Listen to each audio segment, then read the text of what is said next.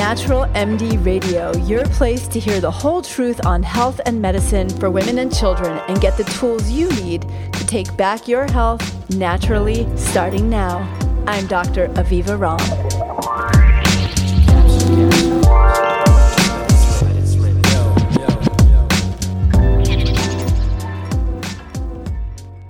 Hi, I'm Dr. Aviva Ram, and welcome to episode 110 of Natural MD Radio.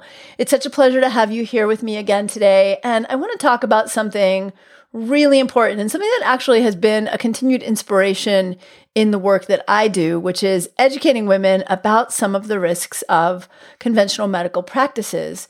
So in this episode, we're going to talk about how to protect yourself from the big, dangerous business of women's medical devices. In 1971, the A.H. Robbins Pharmaceutical Company of Virginia began selling a contraceptive device marketed as the modern, superior, second generation, and safe choice for birth control. It was peddled by a team of hundreds of aggressively trained pharma salesmen to obstetrician gynecologists who in turn promoted it to their patients. Amongst them are mothers, grandmothers, and great-grandmothers, depending on how old you are. I'm old enough to distinctly remember my mother considering whether to get one, and she chose to stick with the pill. Now infamous, the intrauterine device, or IUD, known as the Dalkon Shield, distributed to more than 4.5 million women in at least 30 countries, with estimates up to 80 countries, with nearly 2 million of them implanted in women in the U.S., was ultimately responsible for life-threatening pelvic inflammatory disease and resultant sterility, miscarriages, and death in at least tens of thousands of women in the U.S. alone. This was due to its problematic structure and manufacturing materials. Here's the thing. Not only did it become apparent within 6 months of the Shield being on the market that it posed serious health risks, it was found to be remarkably ineffective. The women wearing one, as it was fashionably described, became pregnant at a rate 5 times that claimed in marketing campaigns, and at a rate much higher than with other IUDs.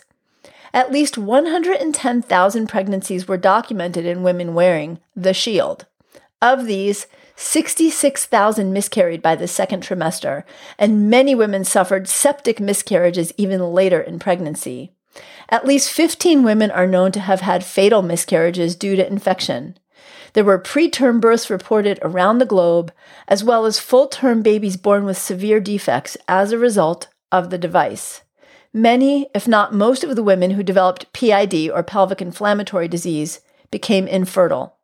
It's likely that in the poorer countries in which it was distributed by the United States Agency for International Development, or USAID, most women with infection died. In 1973, the Centers for Disease Control and Prevention, or the CDC, found, based on 16,994 physicians who responded to a survey, that 7,900 IUD-related hospitalizations had occurred in the first 6 months of that year alone. This safe device had not even been put through enough animal testing prior to its release on the market. It didn't have to be. A loophole in the law stated that only after a device had caused injury or death could the FDA, if willing to bear the legal burden, get an injunction to stop sales. Finally, 8 months after its release and use in women, a 2-year baboon safety study was begun. 30% of the baboons suffered with uterine perforation, and 1 in 8 died. These results were never made public. Were this a car responsible for even a fraction of this many deaths, there'd have been an immediate recall. There was no recall. There was no warning. The device continued to be sold to doctors as safe and inserted into women. In May of 1974, the FDA requested that the company remove the device from the market, but A.H. Robbins declined, stating that to do so would be to admit culpability and thus lose the growing number of lawsuits being leveled against them. Not lose them as if they went away, lose them as they would lose them and be culpable and liable to pay. more than 300,000 lawsuits were ultimately filed, and A.H. Robbins was legally forced to establish a $615 million reserve to cover claims from living victims who were damaged until the year 2002. Families of those who had died as a result of the shield were given no compensation, and it's estimated that if the company were to cover victims' costs of damages until today, for those in the U.S. alone, that number would reach into the billions of dollars. The company eventually filed for bankruptcy, but far too long after leaving a legacy of destruction and death in its wake. In 1976, the Medical Device Amendments to the Food, Drug, and Cosmetic Act mandated that the U.S. FDA finally required testing and approval of medical devices, including IUDs. This chapter in the history of women's medicine is now considered one of the most catastrophic in modern medical history. The Dalkon Shield continued to be implanted in poorer countries, for example in El Salvador, as birth control until into the early 1980s. Sadly, this wasn't the first time in modern history that women, including women who would become or were already pregnant, had been exposed to a medical experiment gone very wrong. Thalidomide, thought to be safe and given to pregnant women in the 1950s to treat morning sickness, turned out to be a teratogen, meaning it caused severe birth defects in babies who had been exposed in uterus. Over 10,000 babies worldwide were born with thalidomide limbs, arms that instead of developing normally looked like stunted flippers. These babies also had heart, eye, digestive, and urinary tract defects, and many were blind and deaf. Only half of these babies survived. DES, or diethylstilbestrol, is another example. This form of synthetic estrogen, first manufactured in a laboratory in 1938, was prescribed to U.S. women to prevent miscarriages and preterm births between 1938 and 1971. An estimated 5 to 10 million women and children born of these pregnancies were exposed. Published research in 1953 showed that DES did not prevent miscarriages or premature births. However, it continued to be prescribed for these reasons until 1971 and was even included in some prenatal vitamins, meaning many more women may have been exposed than is even known. In 1971, a study identified DES as a cause of a rare vaginal cancer in girls and young women who had been exposed to it through their moms, including in utero, and the FDA sent out an advisory warning physicians not to prescribe it any longer. DES is now considered a population health tragedy that has and continues to wreak physical havoc and emotional trauma now on at least 3 generations of women, and effects have been found in male offspring as well. Long-term side effects include clear cell carcinoma, typically occurring in young women in their 20s, breast cancer, abnormalities of the genital tract that prevent conception or pregnancy, and possible increased risk of cardiovascular disease. As Sybil Shainwald, the pioneering women's health rights attorney, stated, countless women have lost their fertility, their reproductive organs, and their lives because pharmaceutical companies have put unsafe, untested drugs and devices on the market in pursuit of profit, and women, trusting their doctors, take them without question. It was exactly this type of medical history that inspired me in 1981 to become a midwife and then eventually a women's medical doctor. While it would be nice to consider these problems ignorance of the past, they're not. Let's take the Essure device as an example. Essure was designed to provide permanent contraception, or in medical parlance, sterilization. A metal coil that is inserted one into each fallopian tube, it works by creating local fibrosis or scarring. This scarring is then supposed to block that fallopian tube and prevent an ovum and sperm from meeting. It was described as a less invasive, less expensive alternative to tubal ligation.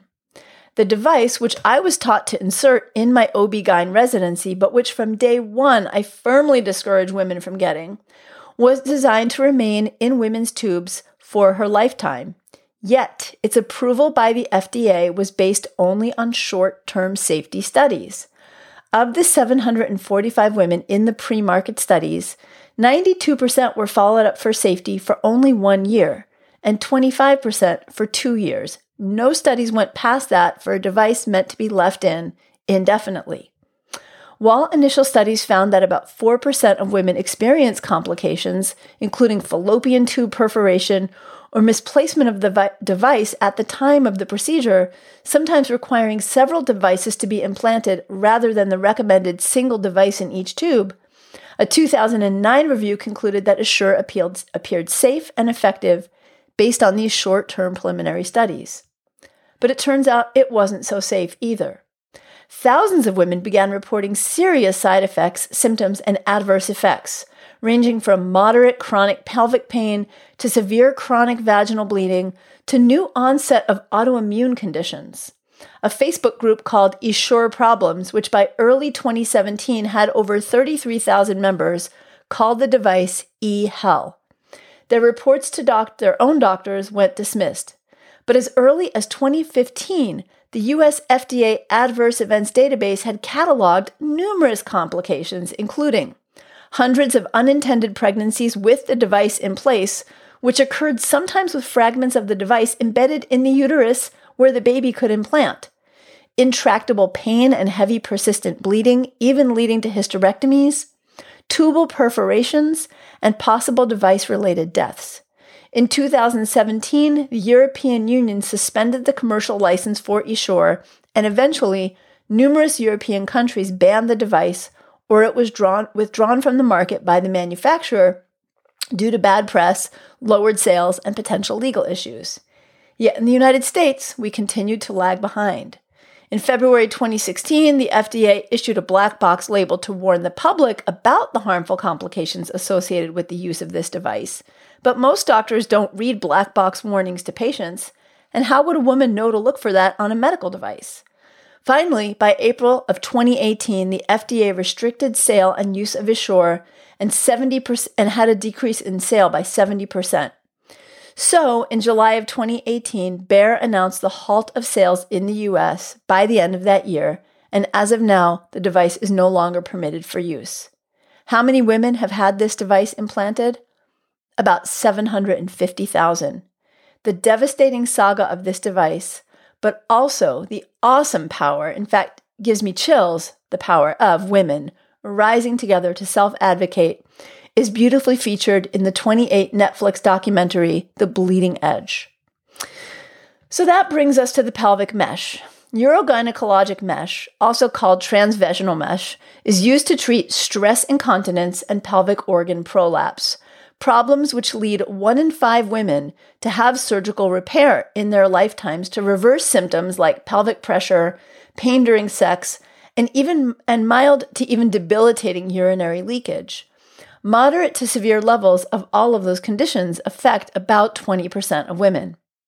The mesh is a net-like hammock, if you will, held in place by sutures or medical staple-like devices that is used to provide permanent support of the pelvic organs that may have been weakened by stretched ligaments due to childbirth or hormonal changes that occur with menopause that cause these organs to slip down from their regular place or cause urinary leakage. Like the Assure device, the mesh was able to bypass the most stringent of FDA testing standards because it was, in essence, grandfathered in based on the fact that the mesh was already in common use for other medical purposes, for example, hernia repair. This kind of grandfathering in happens all the time. If a device has been in place and has been used for some similar purpose, it doesn't have to go through the stringent testing approval that a new device would have to be typically tested by. And like the Assure device, high levels of safety and effective outcomes were assured to the women being offered the pelvic organ repair with mesh. And like the Assure, pharmaceutical companies who make the meshes aggressively marketed them to surgeons treating pelvic organ prolapse, for example, urogynecologists. Were adverse events and problems recognized? Well, let's put it this way. The device was in use until just this past year, 2019, yet the FDA was already issuing safety warnings to doctors and consumers back in 2011 about an increased number of adverse events related to the mesh. By 2012, the FDA had classified this as a high-risk medical device based on the number of adverse events reports they were getting in. Were women informed of the risks when being offered this surgical repair? No, most were not. The level of suffering women report from having had this procedure is astonishing. I've heard stories of and from women who now live with chronic pain, vaginal damage and scarring, as well as fistulas, meaning tracts between organs where there shouldn't be tracks, allowing passage of material from one place to another that shouldn't happen. So, for example, between the bladder and the uterus, or between the vagina and the rectum. And women who have had numerous repair surgeries with no improvement, and often the surgery making things even worse. Many who have not only lost the ability to have sex because of the pain, but have had so much trauma sexually and in their lives, who've lost their marriages and ability to work. The number of women who have suffered from this device is astonishing, and because it, like the Assure, creates scarring that holds it in place as part of the technique, removal of the device can entail hours of difficult surgery, can lead to permanent damage of other nearby organs like the bladder, uterus, and bowels, and cause permanent nerve damage. And it isn't always possible to remove all or even most of it. Like with the Assure, tens of thousands of women, including some who were quite young when they had it done, will live with the ongoing consequences of this device for the rest of their lives.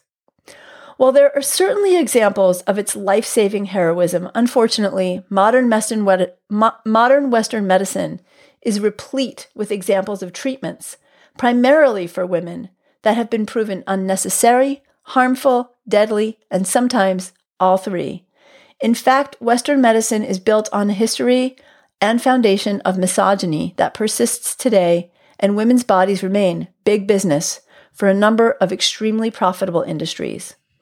So what are we to do? From cesarean sections to treatment for pelvic floor prolapse and urinary incontinence, there's no end to the everyday challenges that are possible in the realm of what happens in women's bodies. And sometimes, indeed, we do need medical help to get us through that challenge. But far too often, we're backed into a corner in our decision making. We're told the worst case scenario, made to feel even more vulnerable than we probably already do as a result of medical settings and medical conversations that leave us feeling small and confused at best, bullied at worst. And most medical providers don't even offer the appropriate, less interventive medical alternatives they should be offering, let alone natural alternatives, which most don't know about at all. Take, for example, the problem with hysterectomies. Half of all women in the United States will have had a hysterectomy. And many younger women, even in their 20s and 30s, usually for benign reasons that can be treated in other non-surgical ways, for example, endometriosis, are given a hysterectomy. Yet 20% of all hysterectomies, at least in the United States, are considered medically entirely unnecessary. There are other options, medical options, not even alternative medicine, but conventional medical options. And yet large studies looking at over 5,000 women in major university and surrounding towns found that only 30% at most of women who have been advised to have a hysterectomy are informed of non-surgical alternatives by their doctor. Further, too often women's own reports of their symptoms and concerns are ignored. In fact, just this week, I received this note. Dear Dr. Aviva, for the past year and a half, I have been feeling poorly. Long story short, I went to 4 different doctors to find an answer. Yep, you know what's coming. No luck. In the back of my mind was a lesson you shared with us about how women's health is treated differently than men's. We're not given the same consideration. Because my primary doctor was a woman, I expected a different outcome. In the end, I met with both male and female physicians, and none of them took the time to truly listen to me and my symptoms or to help me figure out what was going on. I finally advocated myself for an MRI. I got a chuckle in return. But I was given the MRI and was diagnosed with a brain tumor 2 days later. I'm scheduled for surgery next week. Had you not expressed the importance of women advocating for ourselves, I would have not had the courage to ask for the MRI. Words cannot express how grateful I am for you sharing your wisdom. So what can we do to advocate for ourselves? Here are my top 5 recommendations for avoiding unnecessary, inappropriate, or possible unsafe medical treatments, and for making sure that when you do go in for a medical treatment, if needed, that you really have gotten the best information that you can about that treatment and have made a truly informed decision. Number 1, bring an advocate or at least a tape recorder. That can be your smartphone. This is a great way to help you stay empowered to cover the most important concerns on your agenda, to review what was said later, particularly if you're feeling anxious or vulnerable in the medical appointment, which makes everything just sound like a white noise machine is going and not in a relaxing way. And it will put your provider into best behavior and most thorough mode. If we're being recorded, we're going to really be attentive and make sure that we cross all the T's and dot all their I's. Now, your doctor should be doing that, or care provider should be doing that anyway, but this can really take it to another level. Now, your doctor might not like this and might even tell you it's not okay, but it is your actual legal right to do it, and it's your right to have a supportive witness there with you.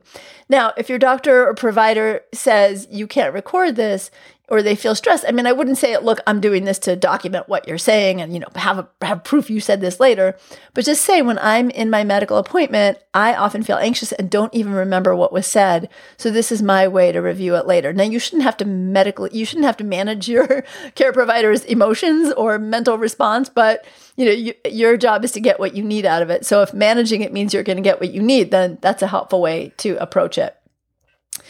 Number 2 is keep your clothes on. And what I mean is keep your clothes on for the part of your medical appointment where you'll be talking with your doctor or your care provider about your concerns, and do that first. None of us feels confident when we're in a Johnny with our booty hanging out in the background, or if we're getting a pelvic exam, the Johnny open in the front with our boobs and bottoms hanging out. It's not a way to feel confident and advocate for yourself. I wouldn't be able to do that either. And I've been in women's health for 35 years and, had 4 babies at home and get my PAPs done too. And if you get your physical exam all butt naked first, you're going to feel less empowered after, when that same doctor has now seen you strip bare and now is talking with you. And I think often if it's a male doctor, that makes it even worse. So keep your clothes on. If you get brought into a room and they say they want to weigh you and don't do all of that stuff, that's fine. Let them do it after. And you say, first, I'm going to speak with the doctor. And this is, again, we're not taught to advocate for ourselves as women. We're not taught to speak up for ourselves. In fact, we're taught the opposite, right? To be nice, not make trouble, not make waves. And maybe those of you who are millennials listening to this are a little bit more able to advocate for yourself. But a lot of times when it comes to that vulnerable moment and the hierarchy or perceived hierarchy of a medical doctor's office, we get a little bit more reticent to speak up for ourselves. So really advocating for yourself we're talking a woman who didn't have a brain tumor diagnosed for a year and a half, ladies. So really, advocating and keeping your clothes on, getting your points across, getting that information conveyed, then changing for the exam appointment is one way to do it. And that's a great way. If that's not acceptable in your doctor's practice or your primary provider's practice, then set up 2 separate appointments. Have the first appointment to address your concerns and then come back for a follow-up to, have that physical exam.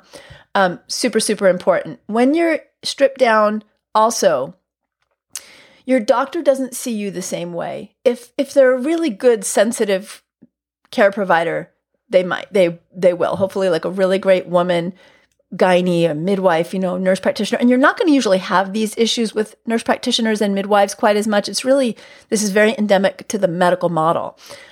We see so many patients in their gowns that after a while it does start to look like a uniform. And so it's like looking at a bunch of school children all in their uniform. It's hard to pick out one from the other at some point. And so even when I have patients who go in hospital, I say to them, wear your own bedclothes from home, wear your own pajamas, wear your own nightgown, bring a blanket from home and have that on the bed, and have pictures of yourself, your friends, your family around you in your hospital room right there where the resident, the nurses, the doctors can see it, because it makes you a person, not a person in a nightgown who's now a chart number. And it's so, so important. I can't really even overemphasize that point. Number 3 is advocate for yourself. And this is the hardest. And you have to really ask how truly urgently an intervention is needed if it's recommended? How long can you wait before getting that intervention? Ask your doctor about his or her outcome statistics. Ask about any known adverse effects of the procedure or the medication or the device that's being put in. And have they looked at the FDA adverse events reporting site? Do they know what other patients are saying? Not just their patients, but what the accumulated evidence is. And insist on hearing about any possible temporizing measures or healing alternatives so that you're not pressured to make a decision right then and there.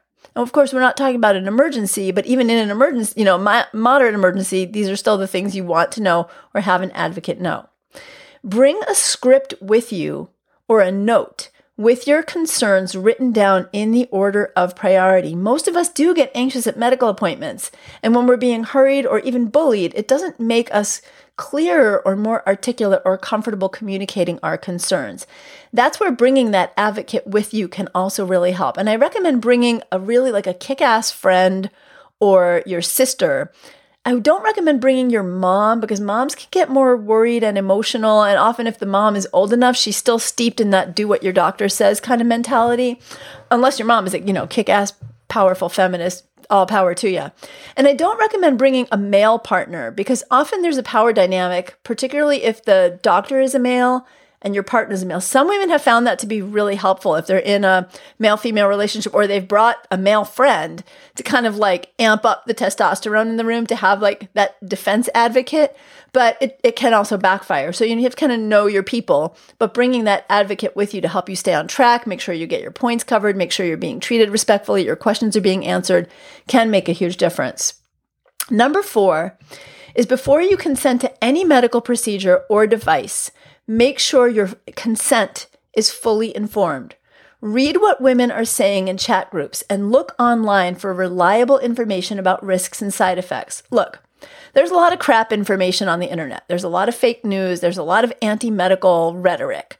That said, in my experience, you can find some gold mines of information in women's chat groups, like the Assure chat group, where women come together and you're starting to hear not 3 or 7 women, but 300 or 700 or 3,000 women saying, I had this, and they're all saying the same thing happened. It does start to become important accumulated evidence, and it's often that kind of evidence that leads to the class action suit that leads to the device or medication ultimately being withdrawn.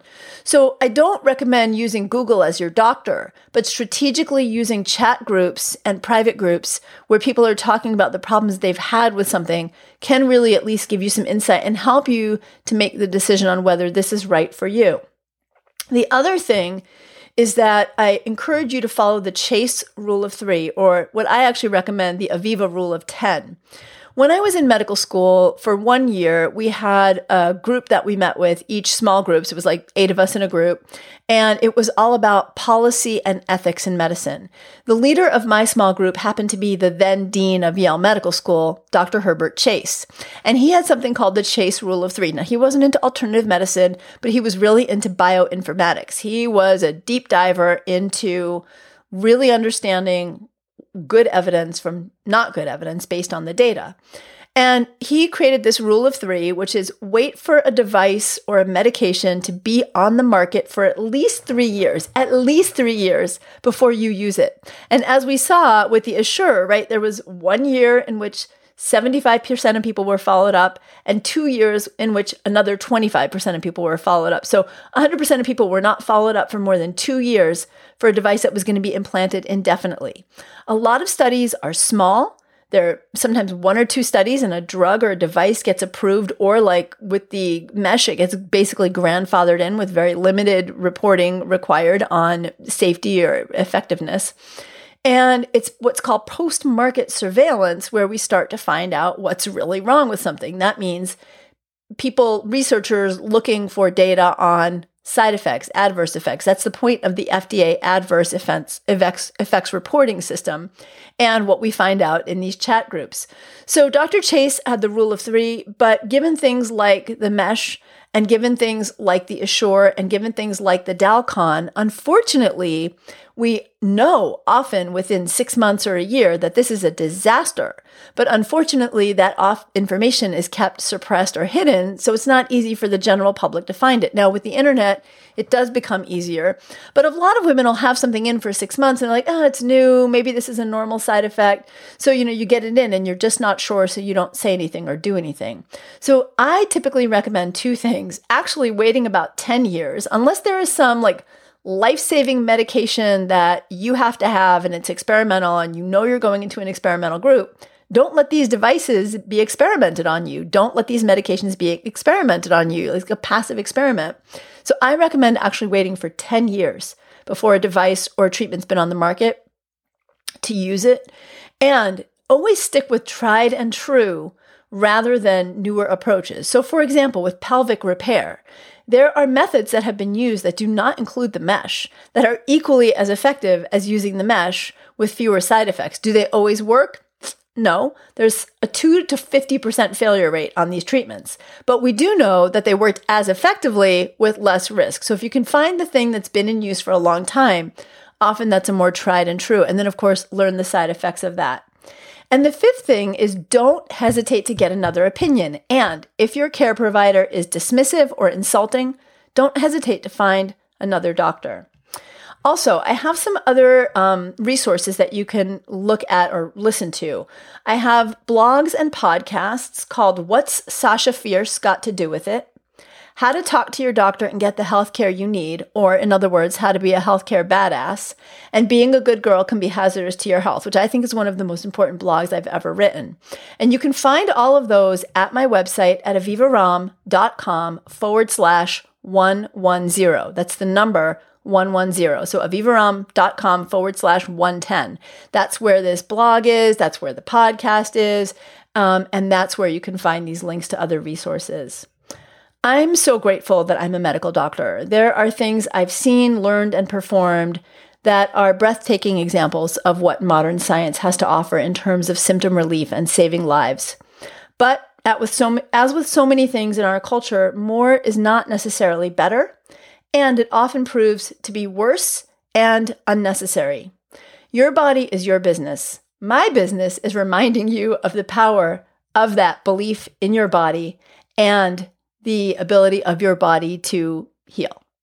And my business is to provide you with reliable, tried and true, science-backed alternatives that your MD probably doesn't know about, and which also aren't the latest wellness fad. I really try to strike that balance. Just because it's a fad in wellness doesn't mean it's any better than the fad in conventional medicine. Often it's less risky, but what I want you to have is really reliable and effective therapies that you can use. So in an upcoming episode, we're going to talk about pelvic floor prolapse, urinary incontinence, and what you can do to prevent and reverse these non-surgically whenever possible. Thank you so much for joining me on Natural MD Radio. If you haven't already subscribed, I hope that you will. You can also follow me over on Instagram at AvivaRommMD, on my Facebook page, or come hang out with me. I have tons of free resources for you over at my website at avivaromm.com. See you next time. Hope you have a great week. I hope you enjoyed this episode of Natural MD Radio. If you did, please go to avivaromm.com and join the conversation about the show on my blog. And while you're there, be sure to sign up for my newsletter. It's free and it's jam-packed with powerful tips to help you take back your health naturally. That's avivaromm.com. Take care and see you next time.